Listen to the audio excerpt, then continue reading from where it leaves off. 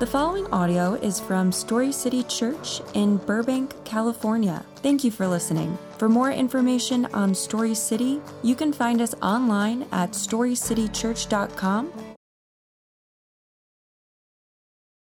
Would you guys please stand with me for the reading of God's Word? We will be reading out of 1 Corinthians this morning. As it says, but as it is, Christ has been raised from the dead, the firstfruits of those who have fallen asleep.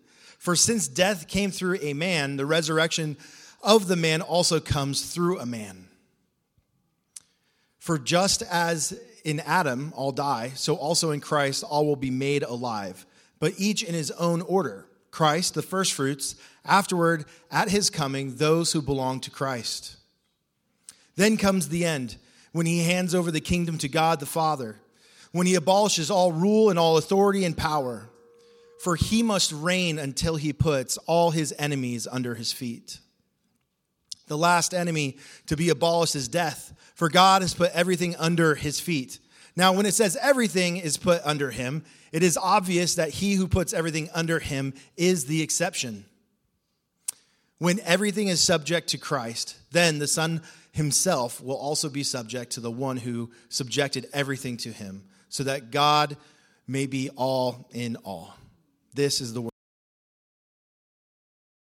What's up, fam? Good to see you guys. Some of you are like, who are you? Man, it is so good to be back. I honestly have missed y'all. We had, my wife and I had a marriage retreat that we were at out in Nashville. Got to see some of our peeps in Nashville. We don't speak the name Tennessee in this church because we've lost too many people to that state, but it was fun to see them. And then our whole family got COVID. So anyway, we are healthy. We're back, and it's good to see your guys' faces. For those of you who don't know, my name is Jared, and I have the honor of being one of the pastors here. We want you to know that your story is welcome here. Every twist and turn of your story has value to God and to us. And no one is too bad or too mad or too far from God to matter to him or to us. And that's because God is the author and the hero of all of our stories. He has a story for Los Angeles, and each one of us gets to be a part of God's story for LA. And so we're so excited that you're with us, that you get to be a part of what God is writing here, and joining us with this as we get to journey on figuring out what God's will is and what his story is for us and for LA. Let me wish you a happy Mother's Day. It's awesome. Thank you, moms. We appreciate you. We want to recognize, though, you've heard this a little bit already in our service, that some of you had amazing, wonderful moms, and we are absolutely thankful for that experience. But we know that today can also be a painful day for some of us. Some of us have lost our moms. Some of us had moms who were poor examples of motherhood. For some of us, our moms were not the kind of moms you can find a Hallmark gift card for. You know, dear mom, you were sus, but I know you tried. So that's not an easy card to find, right? So we get it. Some of us have been trying to be moms for a long time, and we suffer silently when we see people who seemingly take for granted the deepest unfulfilled desires of our hearts. So here's the deal. Whether you're here today celebrating because your mom was and still is amazing, whether she was not, whether or not you have become a mom or you're still waiting, we celebrate the fact that your mom had you. Surprise note, every one of you has a mom. I know. And look, no matter what kind of mom she is, we're thankful that she gave us you. And so we're celebrating you today. We're glad that you're here. Welcome to the family. We do have some flowers, both for celebration and for mourning. We've got a small gift to give you, and then Corey, once again, amazingly, is doing a photo booth for us. So thank you, Corey. Appreciate you, bro. Awesome. I don't know. It's almost like you're good at photos or something, but whatever. All right, we are nearing the end of our journey through 1 Corinthians. We have been in this for a long time. Some of you are like, we just got here. We didn't even know we were going through 1 Corinthians. And so we're coming down to the last couple weeks. We're excited to be wrapping this up. We're excited for all the things that God is going to do in the next year through the scriptures he's got. But as we wrap this down, I want to kind of set the stage for where we're at again. Apostle Paul is writing to the church in Corinth, and in the same way, he's sort of wrapping up his message. And he's answering questions the church in Corinth had asked him. Hey, what do we do about this? Hey, how do we work this life out? I'm confused about this. And he's also responding to some people who had gone and visited the church in Corinth and were like, Paul, you better do something. this place is messed up. You better step in and say something. You planted this church and you left, and it's a little out of control. And so Paul is trying to, in equal parts, be challenging and correcting and instructive and loving and like, come on, guys, you can do this. You got this. And stop it. Don't do that anymore. It's this balance that Paul is trying to live out as he helps the Corinthians learn what it means to live in this new life, this new gospel identity that has been a result of Jesus' resurrection from death. He's talking about how we have been saved, how we are being saved, and how we will be saved. And that's exactly what he's going to get to as he sums up for us today. This weekend we're focusing on the resurrection and what it did, what it's doing. And then next week we'll focus on what it's going to do. And so for those taking notes, this is our big idea for the day. The gospel is our hope because of the resurrection. The gospel is our hope because of the resurrection. We're going to see how Jesus is the true and better Adam. And that as a response, we're called to be steadfast, immovable, always excelling in the work of the Lord. So let's go back and remind ourselves of the scripture that Justin read for us. 1 Corinthians chapter 15, verses 20 to 28 says this. But as it is, Christ has been raised from the dead, the first fruits, and go ahead and circle that word first fruits. For those of you who don't know, you don't die from writing in your Bible. It's totally okay. No lightning strikes you, right? It's actually really helpful. I highly recommend a Bible that has some journal margins so you can take notes for yourself. But circle that word first fruits. It's going to be a great reminder for us later. We'll come back to that. And so here's the first fruits of those who have fallen asleep. Verse 21, for since death came through a man, the resurrection of the dead also comes through a man. For just as in Adam all die, so in Christ all will be made alive. So we have this comparison of Adam and Christ. Verse 23, but each in his own order. Christ the first fruits, there's that word again. Afterwards at his coming, those who belong to Christ. Then comes the end when he hands over the kingdom to God the Father, when he abolishes all rule and all authority and power. For he must reign until he puts all his enemies under his feet. The last enemy to be abolished is death. For God has put everything under his feet. Now, when it says everything is put under him, it's obvious that he who puts everything under him is the exception. When everything is subject to Christ, then the Son himself will also be subject to the one who subjected everything to him, so that God may be all in all. Okay, I don't know about you guys, but there's a lot in there that gets confusing. Good. It's not just me. Okay. Sometimes you don't realize this, but when I'm up here, I'm preaching to myself, right? It's like, oh, this is what Scripture's saying. Cool. So you guys are just getting let in on a little bit of my Bible study is all that's happening. It's like, cool, this is what God is saying. And I got a little confused too. I was like, what is he talking about? So let's go and understand the context of this by looking at the very first word of our Scripture for today. What's the first word? I know you're all afraid to say it in church. It's all right. What's the first word? But. Yes. All right, relax. We're not junior hires here. It's okay. That's right. Anytime we see the word therefore or but, it means that they are referencing something that has come before, and everything they're about to say is a result or a flowing out of what they have just said. And so if we go back to verse 12, we can understand why Paul puts this but in there. And so let's read from verses 12 to 19. Here's what it says. Let me get on the right page first. It says, now if Christ is proclaimed as raised from the dead, how can some of you say, so again, here's one of the questions that they have been wrestling with. They ask Paul, we get a hint here. If Christ is proclaimed as raised from the dead, how can some of you say there's no resurrection of the dead? If there's no resurrection of the dead, then not even Christ has been raised. And if Christ has not been raised, then our proclamation is in vain, and so is your faith. Moreover, we're found to be false witnesses about God because we've testified wrongly about God that he raised up Christ, whom he did not raise up, if in fact the dead are not raised. For if the dead are not raised, not even Christ has been raised. And if Christ has not been raised, your faith is worthless. You're still in your sins. Those then who have fallen asleep in Christ have also perished. If we have put our hope in Christ for this life only, we should be pitied more than anyone. Some of the people in the church are asking the question that many of us have asked, many of our friends have asked, people around us have asked, are we sure there is something after this life? Are we sure that there's more than just this? Because I want to have hope in that, but sometimes, are we sure? Are you sure it isn't just this and then we're dead and gone? Now, Jesus addressed this with a group called the Sadducees. And he showed them through scriptures that there, at least according to Jewish scriptures, according to the Bible that we read, there is evidence that there is life after this physical life. And so Jesus proves that to this group, but it clearly was an idea that had been permeating for a long time. And so there's members of the church that are still wrestling with and struggling with this idea. Are you sure there is a resurrection? Are you sure there is a life after this death? And so Paul points out, look, without the resurrection at all, there is no hope. Apprenticing Jesus isn't just pointless, it's pathetic.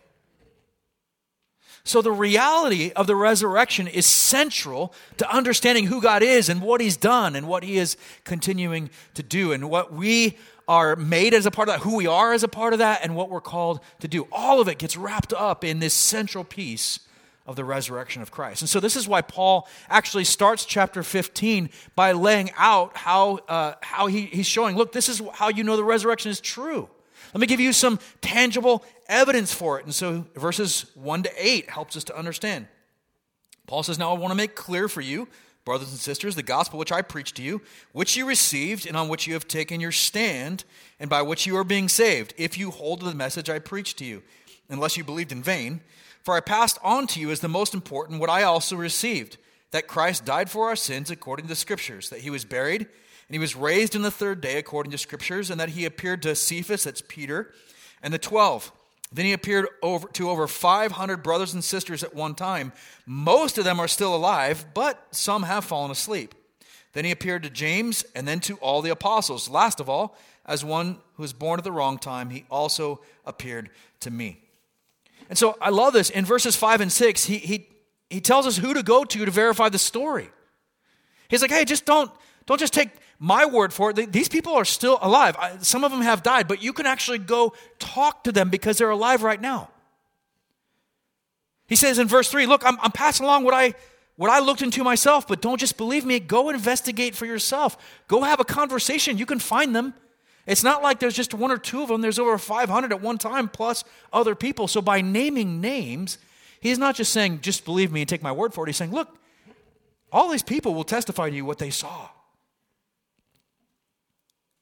And this matters because of how an important an issue this actually is. It's the very basis of our hope in the gospel. And this brings us back to our scripture for today. We get to Paul's arguments that it happens and that it matters. Now he's going to get into the depth of it. So look again at verse 20 with me. Paul writes, but as it is, Christ has been raised from the dead, the first fruits of those who have fallen asleep. Again, that word first fruits, I love it. It's awesome. It's an agricultural term. As one author notes, it denotes the first installment of a harvest, but it promises more of the same kind to come. In other words, Christ is the first to be raised from the dead as a pledge or as an assurance or as promise that those who have been adopted as daughters and sons of the living God, those who are in Christ as apprentices of Jesus, will also be raised from life to death. That is the proof of our hope. This brings us to a more thorough explanation of what happened and how the whole story is connected from beginning to end. So for those of you taking notes today, this is our first observation of the day. Number one, Jesus is the true and better Adam. Jesus is the true and better Adam. What do we mean by this? Well, let's go back and continue our scripture. We'll look at verses 22 and 23. For since death came through a man, the resurrection of the dead also comes through a man. For just as in Adam all die, so also in Christ all who will be made alive.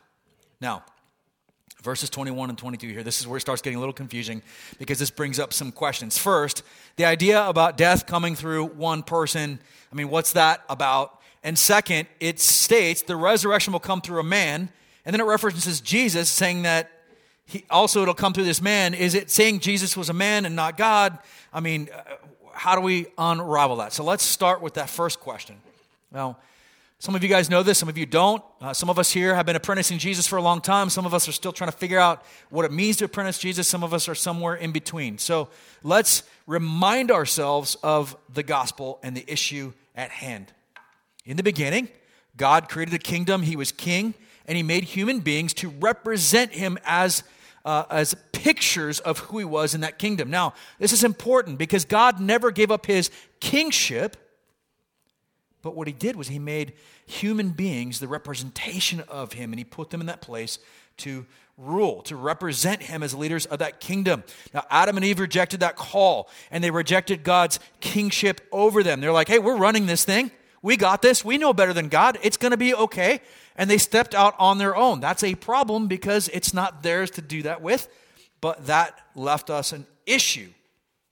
In rejecting the call and the kingship, they actually traded that relationship with God with an enslavement to sin and death. Now, God, being as loving as he is, didn't want to leave us enslaved to sin and death. He didn't want to leave us in that predicament, and so he promised to rescue us from slavery to sin and death and defeat the serpent who is bent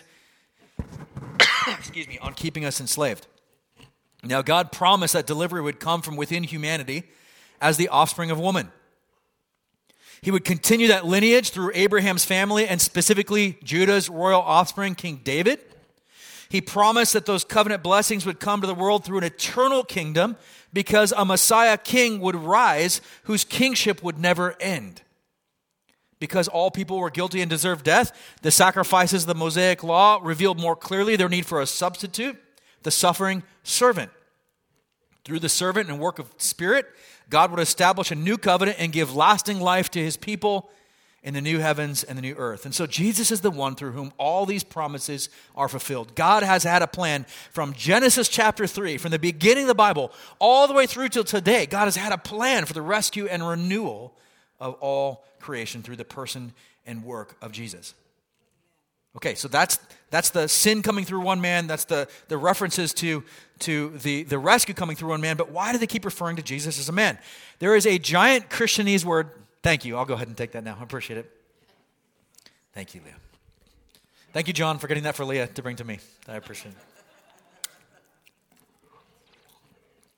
Sweet couple. All right, here's the big giant Christianese word. The big giant Christianese word is hypostatic union. There's a quiz. You guys can spell it, right? Hypostatic union. The hypostatic union, we don't know how it works because God didn't tell us. All we know is that this is what it is. That Christ has two natures. He is truly human and truly God at the same time. How? I have no idea. If you figured it out, let me know. But why does this whole two-nature thing matter? Now, throughout history, the nature and character of Jesus has come into question. There are some people that have claimed that Jesus was just God in a human form, that he just sort of appeared as God but wasn't actually human. That's a problem. Or that Jesus wasn't God until he died and then God elevated him to godhood. That's also a problem. Or that he's lesser God to the big Father God. Also not what Scripture says. Jesus has always been and always will be God. The Bible is clear that he's always existed. And yet, as we saw in God's plan, the rescuer needs to be human. Why? Why does it need to be human? Now, some of you have heard this before, but I think it's helpful. So here we go. Only the person who has been wronged can offer forgiveness for that wrong. Okay, so for example, Justin rolls a nat 20 and is able to knock me out. He comes to me and says, I'm sorry. Can his wife, Kimberly, forgive him? No. Right? She can say the words, but ultimately she's not the one that was wronged. Right?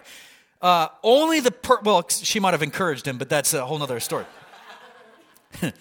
She had nothing to do with it, right? Only the person who's been attacked can accept the forgiveness of the attacker. Second, only the one who is the attacker can be forgiven. Justin can't come to me and say, hey, I'm sorry. And I say, Kimberly, I totally forgive you. It doesn't work that way. Because the one who is the attacker is the one that actually needs the forgiveness for doing the attacking. Since we have been treasonous rebels against God, only God can offer forgiveness for our sins. Nothing else can offer that because that's the one that we have sinned against. Since humanity is the guilty party, only humanity can pay for our sins. We are the ones that are guilty. We are the ones that must pay. If Jesus isn't fully God, he can't be a part of offering our forgiveness. If Jesus isn't fully human, he can't pay the penalty for our sins as a representative of humanity. Since Jesus has both natures, he can both forgive and be the one perfect sacrifice to pay the penalty and die in the place of humanity. And that's what brings us into this place of reconciliation with the Father. Make sense? You guys with me still? Cool. Now, Paul explains this theology in a very Paul way in his letter to the church of Rome. Romans chapter 5, verses 10 to 15 says this. It says, "For if, while we were enemies, we were reconciled to God through the death of his Son, then how much more, having been reconciled, will we be saved by his life? And not only that, but we also boast in God through our Lord Jesus Christ, through whom we have now received this reconciliation. Therefore, just as sin entered the world through one man and death through sin, in this way death spread to all people because all sinned. In fact, sin was in the world before the law, but sin is not charged to a person's account when there is no law. Nevertheless, death reigned from Adam to Moses, even over those who did not sin in the likeness of Adam's transgression." In other words, all are sinners, even if they didn't sin in the exact same way. He is a type of the coming one. This is where we get the idea that there is a true and better Adam, because Paul says it, that Jesus is a type of Adam. And he says, but look, the gift is not like the trespass. Look, the gift is way better than the sin. For if by it one man's trespass the many died, how much more have the grace of God and the gift which comes through the grace of the one man Jesus Christ overflowed to many? And so Paul helps us to understand that Jesus is a type of Adam, but he's not the broken, messed up Adam that we saw that failed. Jesus is the true and better and perfect Adam, and that all who are in Christ are renewed and redeemed if they've been adopted into the lineage and the family of Jesus. All those who are not apprenticing Jesus are still related to Adam and his family line. Make sense? You guys with me? This brings us to our next set of verses for today's scripture. Verse 23, "But each in his own order, Christ the first fruits," says that word again. "Afterward at his coming, those who belong to Christ. Then comes the end, when he hands over the kingdom to God the Father, when he abolishes all rule and all authority and power. For he must reign until he puts all enemies under his feet." Now, Paul reminds us that in Jesus being first, there is hope for our own resurrection and life if we are members of his family. Author Anthony Thistleton writes that resurrection won the victory, but it's not like we feel all of its impact immediately. It takes time. It's unfolding like a process. It's going to be fully completed at the end when God brings the final restoration to the new heavens and the new earth. This leads Paul to talk about what our future hope is all about. Jesus will hand over the kingdom to the Father, who will abolish all rule and all authority and all power. But wait, this leaves us with another issue. If Jesus always has been and always will be God, and he's forever God, then he can't relinquish his rule, right? That's a problem. How does he give up authority? We already said he's not a lesser God than the Father God, that it's three in one, that's three persons of the Godhead in one essence. That's the Trinity. So how on earth is he going to give up his authority? What the heck is he talking about? Now, some of you are already falling asleep. I got it. It's okay. Hang in there. We're going to be good. You'll get to Mother's Day brunch, I promise. For the rest of you, one author explains it like this. Paul sets up a chronology in this verse. He says Christ will first destroy his enemies. Once he does so, the end will come and he will offer the kingdom to God. But the kingdom mentioned here does not refer to Christ's kingly authority as the second person of the Godhead. Christ can never lose his kingship in this regard, for it's part of his deity. Rather, Paul's referring to the Son's role as human messianic king or son of David. You can recover, and then you can recover. Still a thing. And so here's the deal. At some point, this in-between where Jesus is standing in between humanity and the Godhead, and he's filling that role of the mediator between the two, doesn't need to be there any longer. And so Paul is saying when he surrenders that kingdom, he's talking about the humanity side of him that has to be the bridge between the two, because we won't need that bridge between the two any longer. This is what he's talking about in verse 25. It's the current status of Christ's kingship. And in verse, Christ is currently subduing his enemies. And so at some point, there won't be those any longer. And so surrendering the kingdom back to the Father means we don't need that mediation any longer, because there's no gap between us and God. In the beginning, God promised that rescue and restoration would be accomplished by using humanity as a vehicle or tool to accomplish his will. Today, God is still using his church as the primary vehicle for expanding his kingdom. But that's not the forever plan. It doesn't need to be. He's going to bring restoration finally at one point. He's going to take back the kingdom he gave to the first Adam, because Jesus is the true and better Adam, will have brought it under control and put it in order and laid it at his feet, ready to go. He's then going to take his place as the true and better king over humanity forever and ever. And that's exactly what Paul's talking about in verses 27 and 28. For God has put everything under his feet. Now when it says everything is put under him, it's obvious that he who puts everything under him is the exception. It means the Father. When everything is subject to Christ, then the Son himself will also be subject to the one who subjected everything to him, so that God may be all in all. Now, I don't know about you guys, but in this moment I'm thinking, okay, this is great, but what do I do with this? What do I do with this? And Paul actually gives us an answer a little bit later in the same chapter. Skip down to verse 58 with me. Verse 58 says this: Therefore, my dear brothers and sisters, be steadfast, immovable, always excelling in the Lord's work, because you know that your labor in the Lord is not in vain. For those of you taking notes today, this brings us to our second observation for today. Be steadfast, immovable, always excelling in the Lord's work, because you know your labor in the Lord is not in vain. I've heard that somewhere before. I'm not sure. Okay. Paul says this. He says, look, I'm going to sum this up for you. Look what God's done. It's amazing. It's incredible. Therefore, keep doing the work God has called his church to, because it's not pointless. It makes a difference in ushering in God's kingdom. Now, what is that work? Well, here's the Christianese words for it: evangelism and discipleship. It comes from Jesus' command in Matthew 28.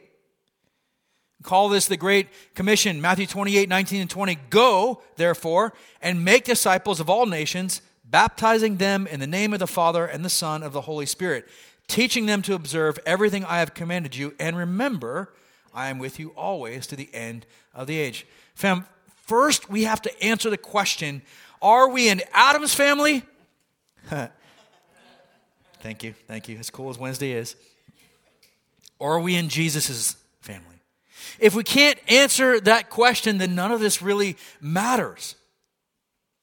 If we are the adopted daughters and sons of the living God, then we have a job in the family business that we are called to. What is that? It's to model Jesus to the people around us. It has not changed from the time of Adam and Eve. To help people to know and love and serve Jesus because of the hope we have in what Jesus has done. To walk people with people on their journey in what Jesus is doing with others. We're to help other people see what it means to journey with Jesus. To help people come to a place where they can give their testimony of what Christ has done in them through the act of baptism. But it's not in vain. It's not in vain. Because the church is the primary vehicle of God's expanding his kingdom, every little thing we do as an apprentice of Jesus is a part of expanding God's kingdom and fulfilling the work of the family business. Guess what? God has called you and equipped you to do the job whether you realize it or not, if you're an apprentice of Jesus. Some of you aren't yet in the family. And here's the good news. The Bible says adoption into the family isn't based on how good you are or what you accomplish in your life. It's not how holy you can be or even how good looking you are, which is good news for some of us. Now, the Bible says that we need faith to be adopted, faith in Jesus. But the amazing part about it is that the Bible says we don't even have to come up with our own faith. That God literally just gives it to us. Here you go. Use this. It's incredible. He works in our hearts before we are even able to acknowledge him as God. While we were yet enemies of his, he began to do the work in us. He allows us to belong even before we believe. That is an incredibly generous and amazing God.